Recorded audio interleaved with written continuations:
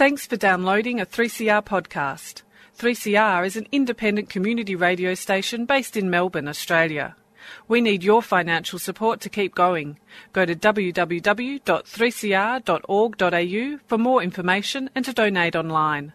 Now stay tuned for your 3CR podcast. Thanks for downloading a 3CR podcast. 3CR is an independent community radio station based in Melbourne, Australia. We need your financial support to keep going. Go to www.3cr.org.au for more information and to donate online.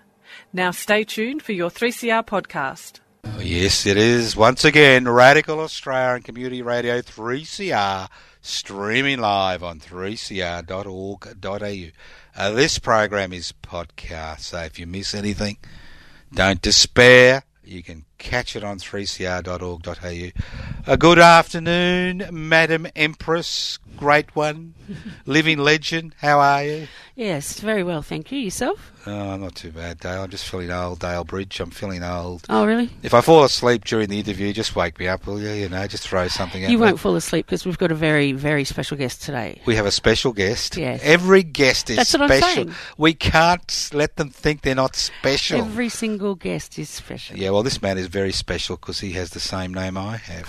Well, first name. That makes him exceptionally special. We have Joseph Joe Wally. Welcome to the show, Joe. Yeah, thanks for having me. Thank you, Joe. Now, your name's not Joe, is it? Joe comes from Joseph. Joseph? Yeah, I was named Joseph. Then when I was in school, it was later changed by my teacher actually start calling me Joe because I have the habit of skipping religious education class when I was bad boy. We'll talk about in that. high school. So you are not so religious to be called Joseph. So let's just make it short to Joe. And my parents didn't even know that I changed my name, and it was until I graduated, and they saw the names on the certificate and everything. Well, let's just go back. Yeah. This could be a long story. We asked two questions on the program, and I'm sure your friends have told you. Because the first question is, what year were you born? I was born in 1984. What? 1984? Yes, that's correct. You're only 30. Yeah, that's A wee baby. 30, and you've got a life to tell us about. That's extraordinary. I'm 60, 63. I haven't got a life to discuss. That's just extraordinary. 30. What's the first thing you remember? What's the first thing you can think of? The first thing that I can think of about my childhood is it's living as a refugee. Yeah, that's what I can recall. You're one of those people. Yes, I was. You're a refugee. Yep, in Papua New Guinea. What are you doing here? So What are you doing in this studio? I mean, this is Australia. We don't like refugees. yeah, I know. So you're a refugee in Papua New Guinea. Yeah, that's correct. What do you remember? What I remember is I actually listened to the stories from my parents. Yes. And yeah, I was told about what happened. What happened? Tell us. What happened is that my father was a teacher in a province of Indonesia called North Sumatra. Mm-hmm. And while teaching, he was also involved in the Free West Papua movement campaigns and. Excuse me. Why would he be? If he's a Sumatran, why would he be involved in the Free West Papua movement? No, he is from West Papua, but he teaches in Sumatra. He was teaching in Sumatra, because, right? Okay. It's one of the education systems of Indonesia where they get teachers transferred to teach in certain parts of the country. So he was born in West Papua. Yeah, he was born in West Papua. Where was he born in West Papua? In Jayapura, there is a small sub-district of Jayapura called Abepura. Mm-hmm. That's where he was born. Mm-hmm. So he's in Sumatra, now he's in Papua New Guinea. What happened? So he was born in Jayapura, and after completing his studies in a teachers' college, he was then sent to Sumatra to teach, where he started his teaching job there together with my mom. And while teaching, he was involved in some activities that sort of are considered by Indonesian government subversive activities. Yeah, subversive activities. Yeah, owning a West Papuan flag. Yes, and after. So what happened? Yeah, after 1 year in Sumatra, he was the Indonesian intelligence smelled that his movement, he's not what he should be doing, teaching. So they got him under surveillance for a while, and he realized that he's been busted. Right. So he and my mom plotted an escape, and he went back together with my mom. They went back to West Papua, to Jayapura, but it wasn't safe there still. So that's the very same night they had to flee. They had to flee and leave Jayapura, and they went across the border to Papua New Guinea. So this was what, in the late 1970s? Yeah, in 1970s. Yeah, the late 1970s. Because there was a lot of... The OPM was quite active then, wasn't it? Yeah, that's correct. Yeah. And there was a bit of there were hundreds, if not thousands, of refugees in Papua New Guinea that came across in that period. Yes, that's correct. So you were still nowhere to be seen? Yeah, that's right. I was only born in... when they went to Papua New Guinea and around the bush where he get himself engaged in OPM activities, fighting against Indonesian soldiers in the bush. That's when I was born, in the bush, together with my sister. We were twins. I have a twin sister. And do you have any other brothers and sisters? Yes. After the twins, after us, there are two other siblings, one brother, and the youngest sister. Did you hear that? Sibling. The word sibling. That's amazing. Nobody uses the word sibling in Australia. We're too stupid. Speak for yourself, Joseph. Siblings. I like that. But it's very serious. It is. Your father's in the jungle. He's fighting for independence. Your mother's basically a refugee. You've got no contact with people. No. None whatsoever. You're living in a refugee in some of the most wretched conditions. What were conditions like for you as a young man, for you and your sister? Yes. After we were born in the bush, and we were then... so no doctors, no hospitals, no anaesthetic, no epidurals, just born in the bush. Twins. Yeah, with my sister. And my parents were fortunate. They were lucky because they got help by Catholic mission there in close to Vanimo, one of the Sandaun province, the province that shares the border with Indonesia, with Jayapura. So we were fortunate that we were taken in by these Catholic mission bishops and brothers, and we were then taken to Vanimo Hospital for medications and care. This is when you were born? We were born in the bush, yes, but then they took us to the hospital. To a hospital, and they looked after you. Yep, that's correct. So what's the exact... I know you've told us what your father told you. What's the first thing you remember? The first thing I remember about him was when we have to cross the... there's a big river with a... speedboat. That's the first thing I could remember. Sounds exciting. Yeah, we got sent from Vanimo up to Western Province in PNG, where there is that's where the big West Papuan refugee camp is. So, yep, that's the thing I can remember. Is your father still alive? He passed away in 2012. And what was his name? His name is Isaac. Isaac. Yeah. And Isaac Wally. Yeah. Wally, and he passed away. And in Papua New Guinea, or he passed away in Jayapura, Indonesia. so he was able to eventually return. Yeah, that's correct. And how about your mum? Is she still alive? Yeah, my mom is still alive. And where's she? She's in Jayapura. Jayapura. Yeah. Right. And your other siblings? My other siblings, the youngest one is in her last year at university. Uh-huh. Where, here in Melbourne? In Jayapura. Jayapura, yes. And my brother that's just after me and my twins, he's now 29 years old, and he's waking up in Freeport mining in Timika, yeah. And your twin sister?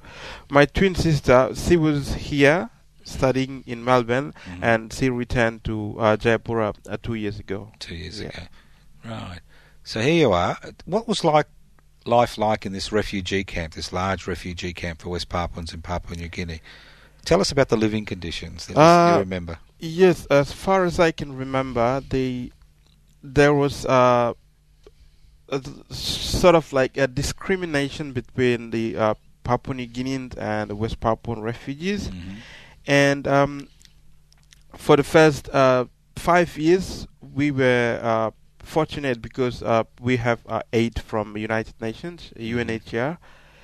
But then they said to the refugees, and my father was one of the people who sort of like handle the affairs to be like the mediator between the UN and the refugees. So they came and told him that until you people are enough to stand on your own feet, or with this aid and everything is not going to last forever, so you have to be able to make gardens or find a job or something like that to support yourself, because it's going to end in 5 to 6 years.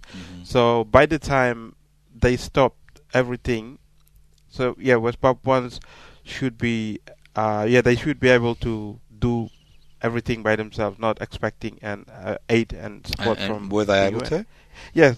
Yes. So what type of things were your parents doing to survive? My parents, my dad opened a small family trade store.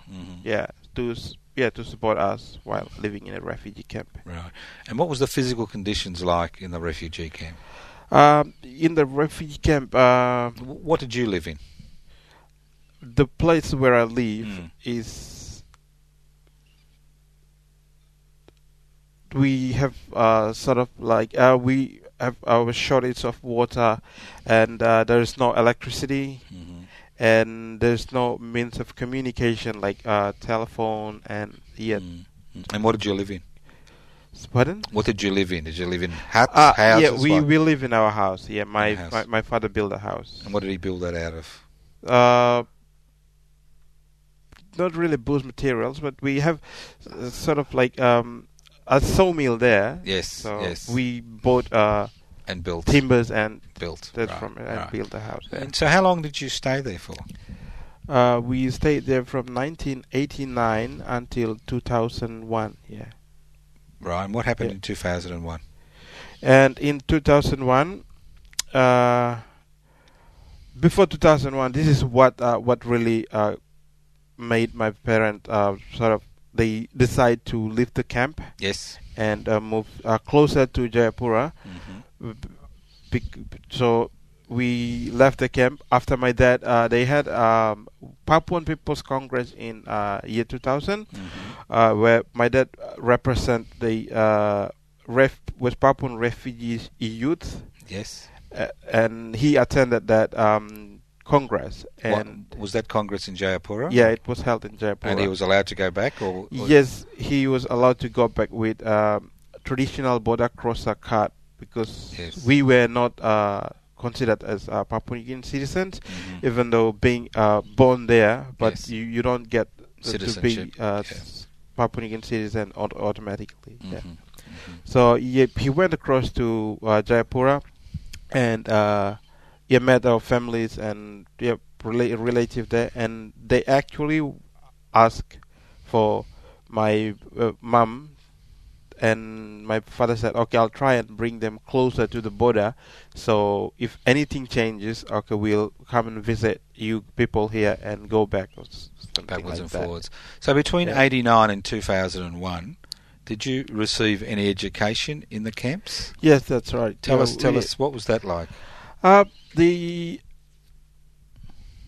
started going to school. I started my primary education in 1991. That's when I went to my grade 1, and most of the teachers there, they volunteered. Most of them are West Papuans too. So the lessons and everything at school were taught in both Indonesian and English.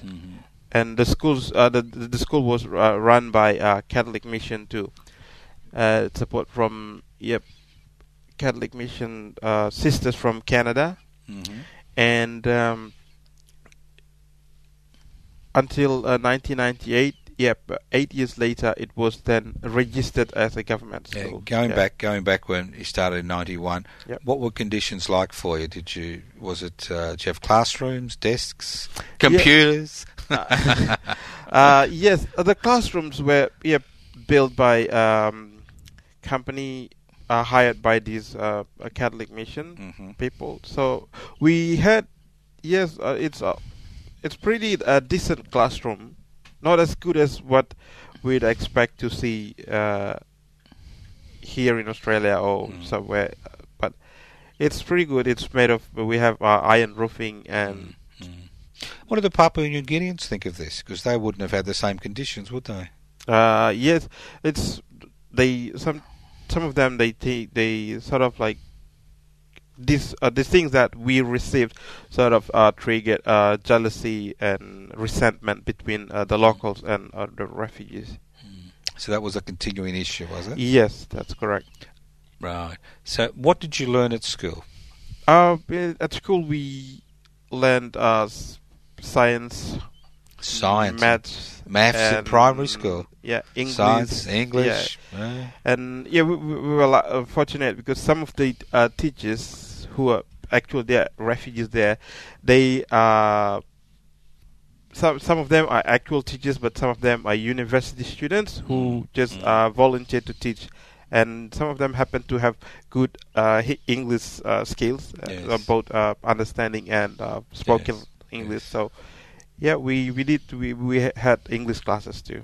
Because I clearly remember in the late 70s and early 80s, there were thousands of people coming across the border as the Indonesian military continued to push people out. I remember that. I remember those stories that were coming.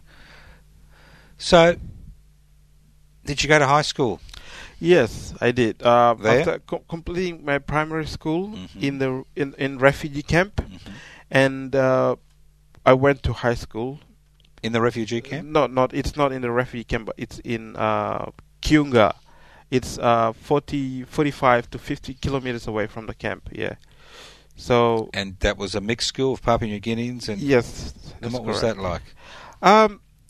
Some of them are very welcoming, and because some of the West Papuan refugees who reside along the border in the southern part of the island from Merauke, some of them went to school. Didn't go to the camp. They went straight to Kiunga and start school there. So some of them were very welcoming, but the actual Papua New Guineans, they see us as we were refugees. So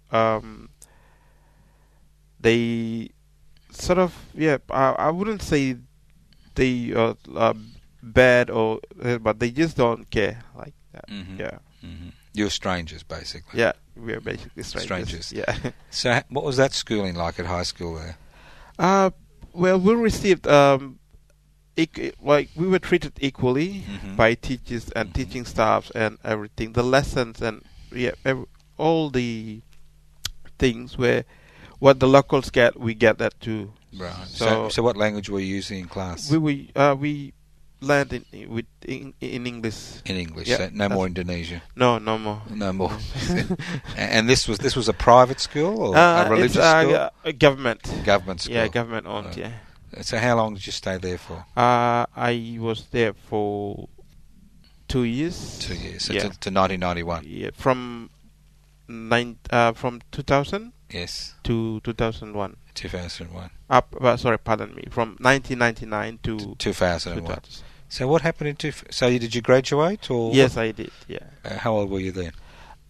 In 2000, I was 14 years old. Yeah. So you must have been a bright boy if you graduated from high school. Do you have any favourite subjects? Anything you like to do? Or? Yes, I do actually. I like studying. I like media. Media. Yeah. Oh, you're a pro, mate. You can take over my job and you can interview me for the next half hour if you want it. We're both Joe. Nobody will know who it is. We'll confuse the listening public. Yeah. But when you were at high school, what did you like at high school? At high school, we didn't have much choice, so we did woodwork, carpentry, and some of the basic home economics stuff. Right. Yeah. Because how did you get 45 miles there and 45 miles back, or kilometres? Actually, we don't. I don't go to school and travel every day from my house in the camp. But I left the camp, yes, and moved down to travel to Kiunga, and that's where I live with my mother's cousins family. They were refugees too, but they lived in Kiunga. That's the nearest big district. Yeah. So you basically walked to school. Yeah, I walked to school. So in 2001, what happened? And in 2001, my family, after my dad returned from Jayapura, he said he had arranged for him to be transferred from Western Province to Sandown Province, so we could live closer to. So you didn't have freedom of movement in Papua New Guinea as refugees. You couldn't go wherever you liked in Papua New Guinea when you were refugees, could you? Or? No. No, so you had to ask permission to move. No, we actually can travel. You can travel anywhere because as a refugee, you can travel anywhere. we were granted not a permanent residency, but it's just a temporary status, or they call permissive residency. Right. So after 5 years, it expires. And you've got to renew it every 5 years. Oh, that's interesting. Look, it's almost 4:30. This is 3CR, Community Radio 3CR. This is Radical Australia. Our special guest is Mr. Joseph Wally, commonly known as Joe. The Empress, Dale Bridge, is doing all the hard work, pushing the buttons. She may ask a question if I fall asleep, but I haven't fallen asleep yet because Joe's an interesting guest. And all our guests are interesting, Joe. You know that. Yeah, that's what you got to. If you're into media, that's what you got to tell people. You've got to lie. You got to lie. You got to lie. You can be as boring as shit, but you've got to lie and say they're interesting. Now I'm sure I found the interview. See, Dale doesn't like me going down this track, but you've got to make it interesting for people. You know, there's so much media about it. You know, they could be listening to punk. You know, Dale's favourite music instead of Radical Australia. So you're 14. Yeah. No, you're 17 in 2001. In 2001. You're 17. Yep, that's correct. 17. Yeah. You've left high school. Yeah, I've left high school. So what do you do? I left high school and I went into another technical secondary sort of one. It's one level above high school. Yeah, it's a secondary school. It's run by Catholic Mission. It's called Don Bosco Technical Secondary School. Don Bosco. Yeah. Where do we know about Don Bosco here in Melbourne? Don Bosco's everywhere. Did you know that there's Don Bosco in Melbourne? Sydney Road. I didn't know. If you go down to Sydney Road, Melbourne, okay. Don Bosco's still there, if I remember correctly. Dale, is they still there? As far as I can recall. Yeah, we all knew about Don Bosco. Yeah, we used to walk past and go, oh, those poor kids in there. So what happened to you? Yeah, I went there. I went to Don Bosco for 2 years. Yeah, and that's where I studied mechanical engineering there. And it wasn't really sort of a specific field of study, but we generalized study bits and pieces of everything. So if my car doesn't start after this interview, you can start it for me, can you? You can do the yeah, I repairs. could try. Yeah, you could try. Yeah, look, it's an 85 Volvo. I'm sure you'll be. You could. No computers in it. You'll be right. All right. So you don't look like the mechanical engineering type to me. As I said, we didn't get to study mechanical engineering. Although I was interested in doing that, but then we studied mechanical engineering. But then the students from my class voted for our class to be specialized in computer. That's so radical. We then have to. That's radical. What do you mean they voted? Yeah, what? Do you get a bit of? You're given a bit of leeway. You're allowed to do what you like. What's going on here? We did, but this is in Papua New Guinea. We don't get that freedom here. Yeah, the majority of the class said, "Okay, we want this class to study computer," because back then I wasn't even. I didn't even know how to. Yeah, I started learning. You knew as much about computers in 2001 as I know in 2015. Nothing. Yeah, but not so a lot. But that's when I started using computers, and I have the habit of wanting to know more. So what? Sort of. You want to know more? More about everything. So sort of more about everything. Why? So Why do you want to know more?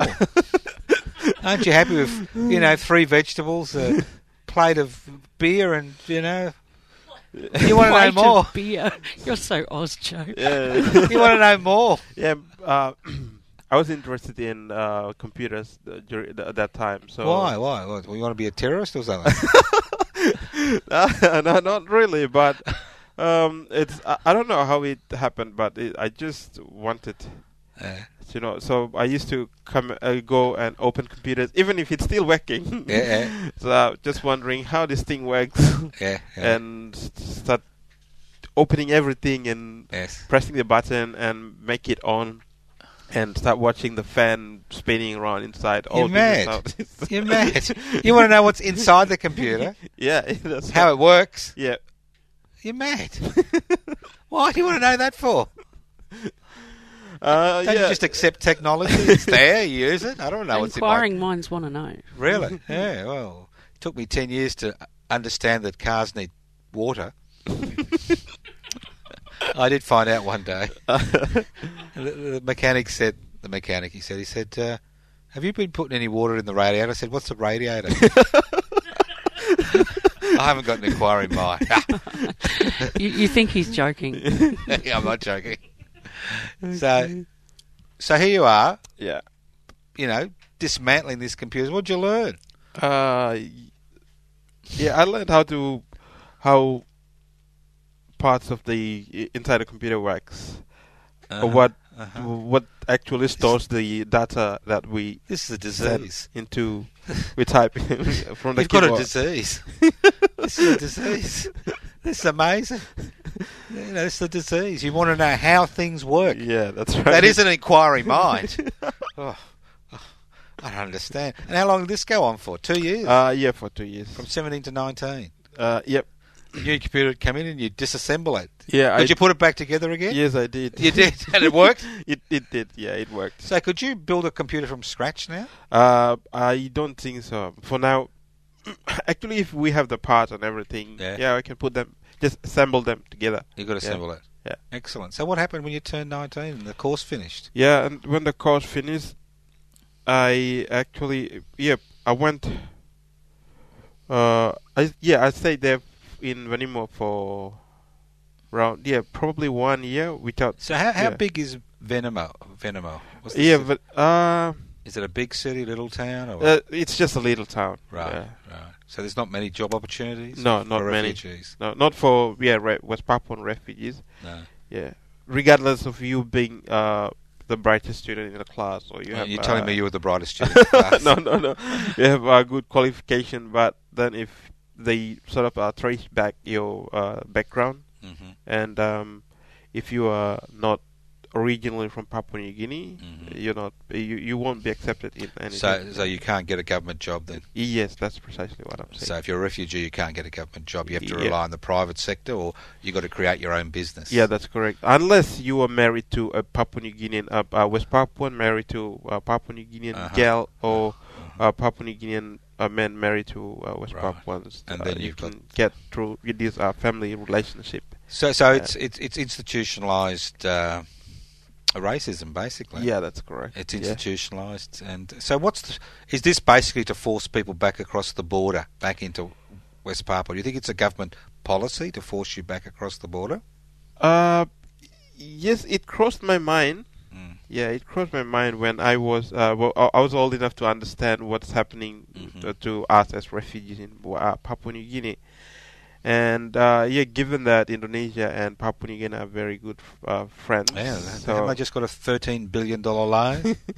that crossed my mind. It But crossed your mind, I wouldn't want to speculate what Wouldn't want really to speak happened. about Yeah. it crosses people's mind, because you think after 10, 15, 20 years, you'd kind of people say, "Oh well, you're here, get on with it." So, what did you do? You turned 19, you finished the course. What did you do next? I just lived there with my uncle for a while. Did you do anything Uh, to make money? Legal? Yeah, legal. I went to, after leaving school, I used my mechanical skills and I Uh-huh. worked in a car dealer. Uh-huh. Like it's called Ella Motors in Vanimo. Mhm. I worked there for a while, and I heard that my parents my parents and the whole family had moved from they are in one of the schools in Sandon province, but my dad was posted in a village where there was a big tsunami in 1998. Right. In they call it Aitape tsunami, Mhm. and they lived there, and I was in Vanimo, and then they asked me if I would like to go with them to across to Jayapura, because I haven't been there, and I want to see my family there. So This when you were 19. Yeah. So things had settled down in the 20 years since your parents came across as refugees. yes, They'd settled down, and you could go back without obvious persecution as a family. yes. So did you go back? I mean, we went back, but it was still intense there. How do you mean intense? We can see the heavy presence of our military. Like we don't see that around in Australia. The army and the police holding guns and roaming the streets, and That's a things like common that. occurrence. So when Yeah. you went back, that's Yeah, you it saw. is common. Yeah, Yep. that's correct. hmm Is that because there's a lot of violence, or is it because they just want to keep you underfoot, a presence there, just to show that if you do get out of line, they can deal with it? Yeah. I think but that's what what you're saying is correct, because they're just trying to not only showing off, but Intimidate. intimidate and sort of emphasize to everyone West Papuan that this is what's going to happen if you cross the line. If you cross the line. Yeah. So you were 19. Did you get any work in Jayapura? Yes, I did, with the help of a family friend. Mm-hmm. I worked as a computer technician in. Excuse me, all that time you wasted doing computers Yeah. came in handy. Yeah, Ah. the computer technician in a department of tourism. Uh-huh. Yeah, Tourism. yeah. Who goes to West Papua? Huh? What, is Well- it internal Indonesian tourism? Or? Not both local tourists and some foreign tourists. Ah, Yeah. So I can go to West Papua, you reckon? Yes, if you want to go, you can. Yeah, I'll have to go. actually I'll have to go one day. Yeah, but then you're gonna have to sort of stay under 24-hour surveillance by Indonesian intel official. Oh, that's 'Cause, nice. It's I nice mean, to know. that's basically what will happen if foreigners from Europe or Australia or the US they go there. I mean, it's not. You won't see them following you, but they will remain sort of oblivious, so you don't really see what's what's going on. going on. Yeah. So you were working for the government or a private? That's actually a private sector, but it's owned by. Yeah, it's partly owned by government too. Government. Yeah. So how long did you work in tourism for? I worked there for 5 years. So you're 24 now. Yeah, that's from 2003. Right. Yeah, Three. I started working there. So until 2007. 2007. The late 2007. Yeah. 4 years. 2003 to late 2008 actually. So 5 Yeah. years. 5 years. So what was the work like?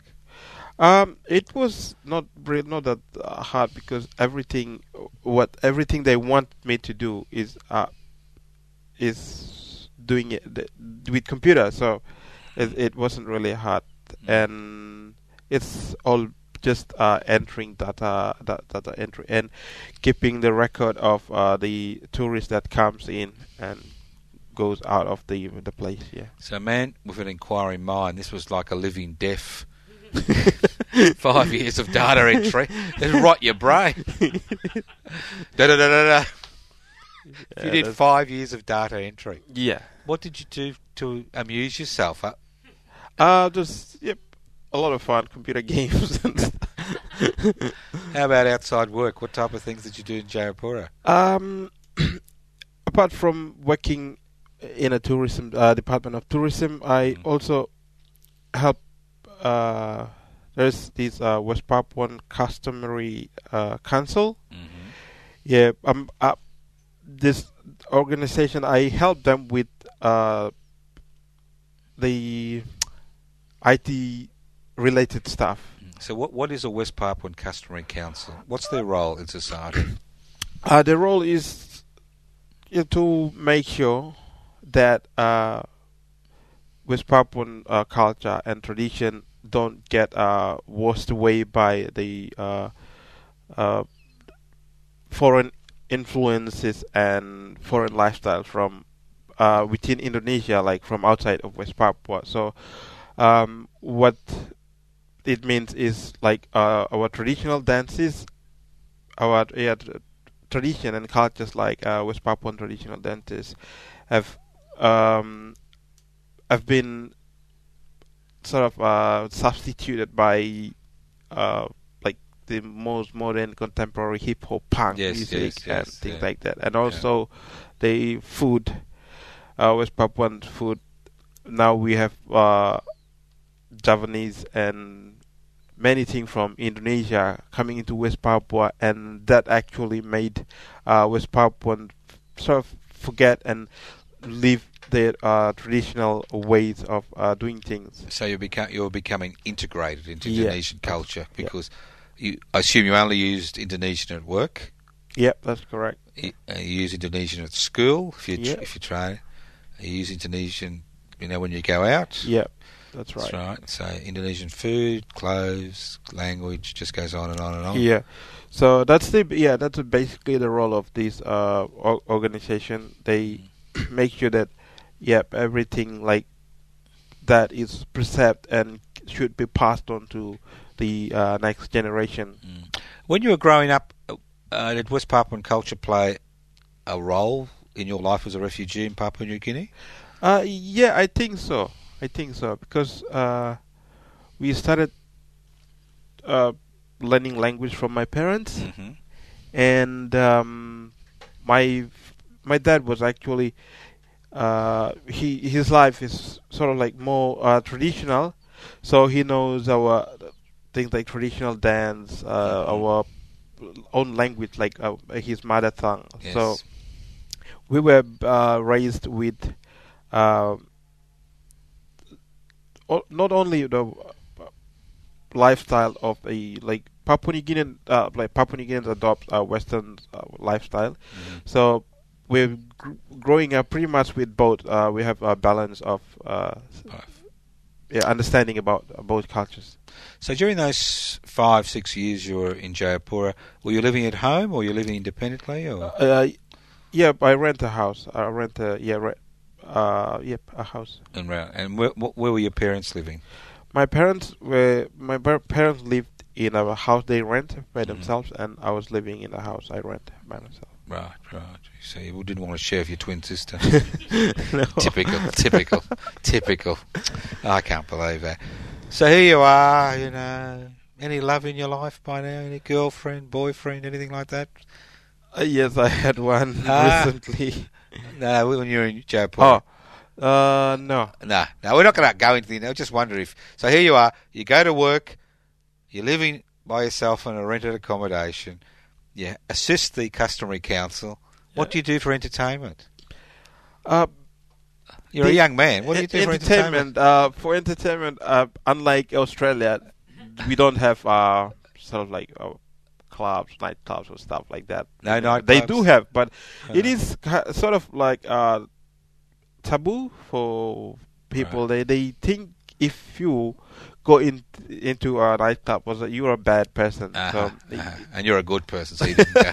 I didn't go not because of what they would think, but I'm just not into. So what do you do when you get home after work? I play music.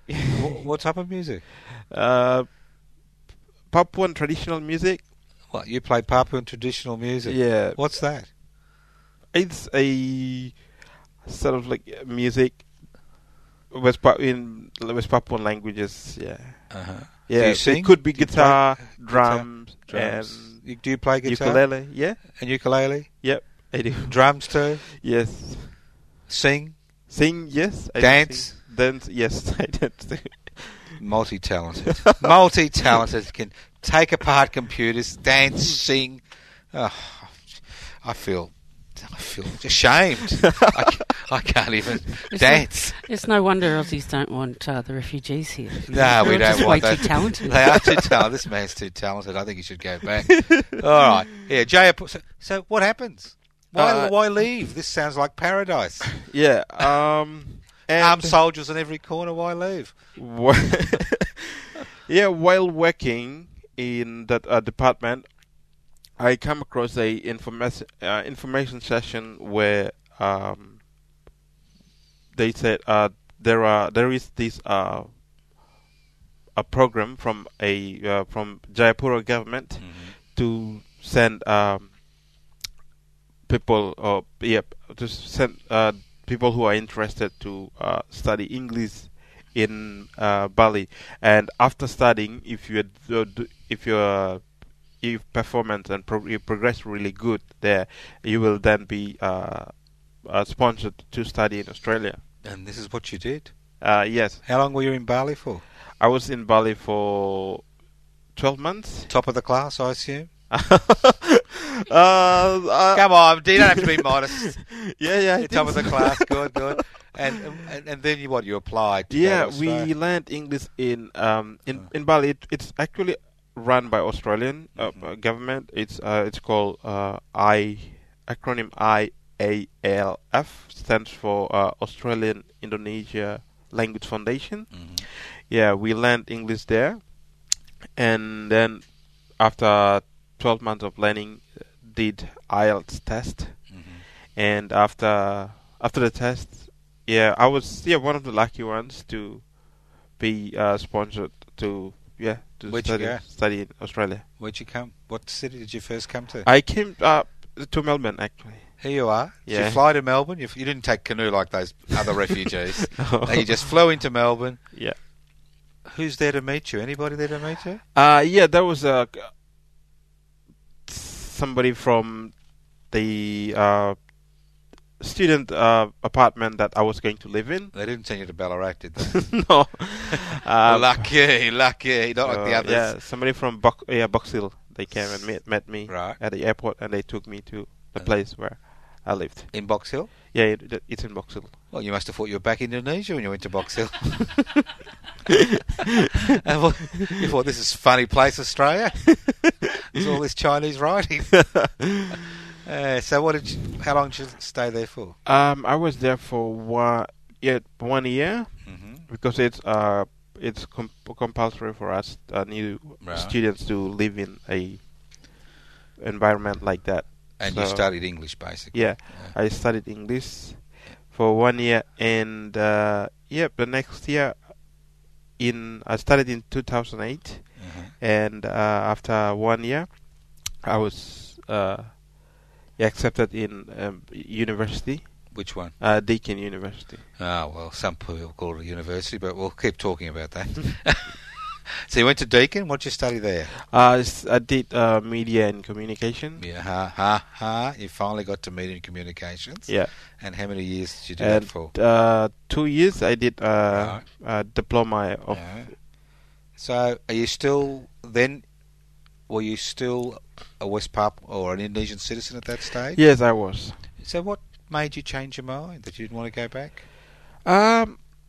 When I first came here, and my sister was here before me, right. And she went to meet me and said, "Oh, they have West Papuan community here in Melbourne." I said, "Oh, that's really great," because I was there for I actually stayed there for 2 months before I know that there are West Papuans here. Yep. So I was just around that area. It's a big student village, so everything is there. So you don't have to go anywhere to buy food or anything. Yep. So I lived there for 2 months before learning that there was Papuans here. Why would I lock myself here and just live here for 2 months? It's pretty boring life here. It is Box Hill. Yeah, I understand. So you met the West Papuan community. Yeah. So. And my sister went, and they actually planned a community trip to Phillip Island. Right. And that's when I get to meet all the West Papuans community. You could fit them in a minibus, couldn't you? Not the minibus, but the big ones. Big bus, right. Like the huge one. And what did you think about that?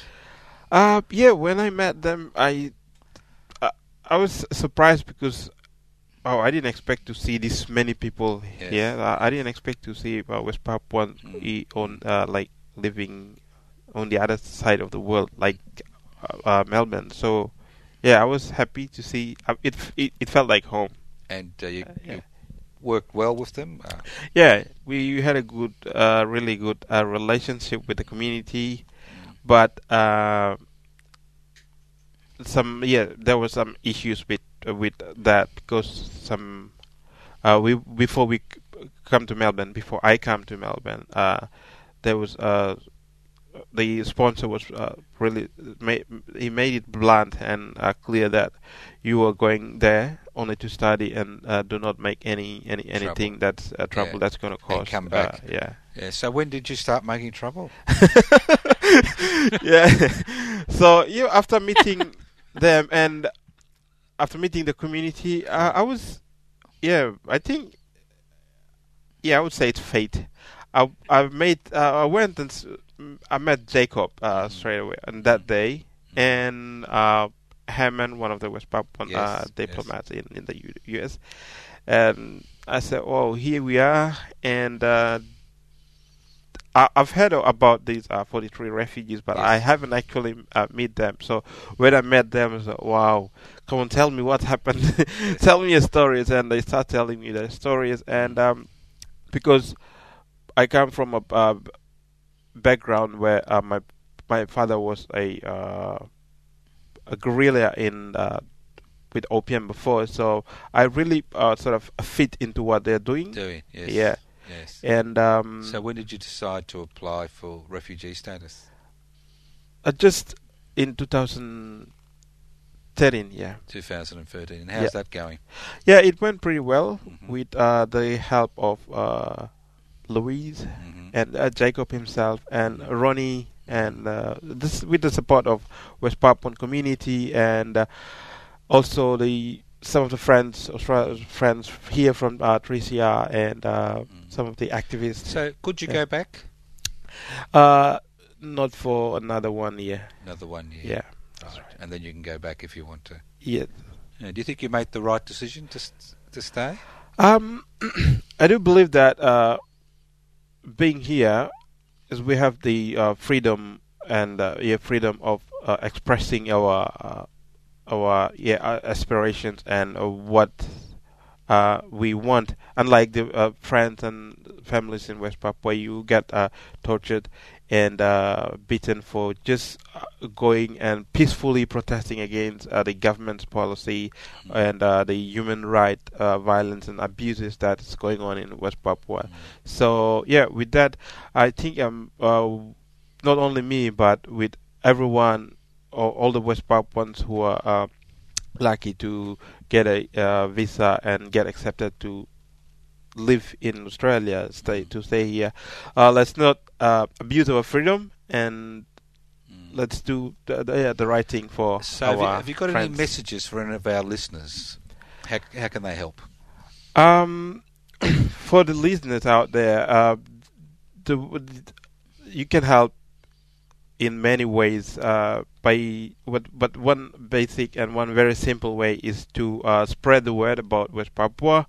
And if you don't know where West Papua is, just Google it and you'll find the entire information about what's West Papua, where is it, what is going on in West Papua. And that's basically the complete library of information. Yeah. Well, look, Mr. Joseph Wally, I don't want to call you Joe. I think I'll call you what your parents called you. Yeah, I'm happy with that. I don't mind. Yeah, I mean, Joe, you can't really take somebody called Joe seriously. But you can take Joseph Wally seriously. Look, it's a pleasure for you to be part of our community. Thank you. And whatever you decide to do in the future, hopefully you'll succeed. And I'm sure you will with your inquiring mind. And it was a pleasure to be able to talk to you. Thank you so much. And thank you very much, Madam Empress Dale Bridge, for looking after us this afternoon. It was a pleasure. And you look after yourself, and let's see what happens. Yeah, thank you so much, Joe. Thanks for having me too. Yeah. Do you do take part of that West Papuan program? Yes, I do. Tell people when it's on so they can actually listen. Yes. Please tune in on Mondays Monday evening from 6:30 to 7 o'clock, and that's when Voice of West Papua program goes live on air with some of the most talented presenters and hosts from West Papua. Well, there's only one talented host, and that's Joseph Wally. Forget about the rest. Thank you very much. Thank you.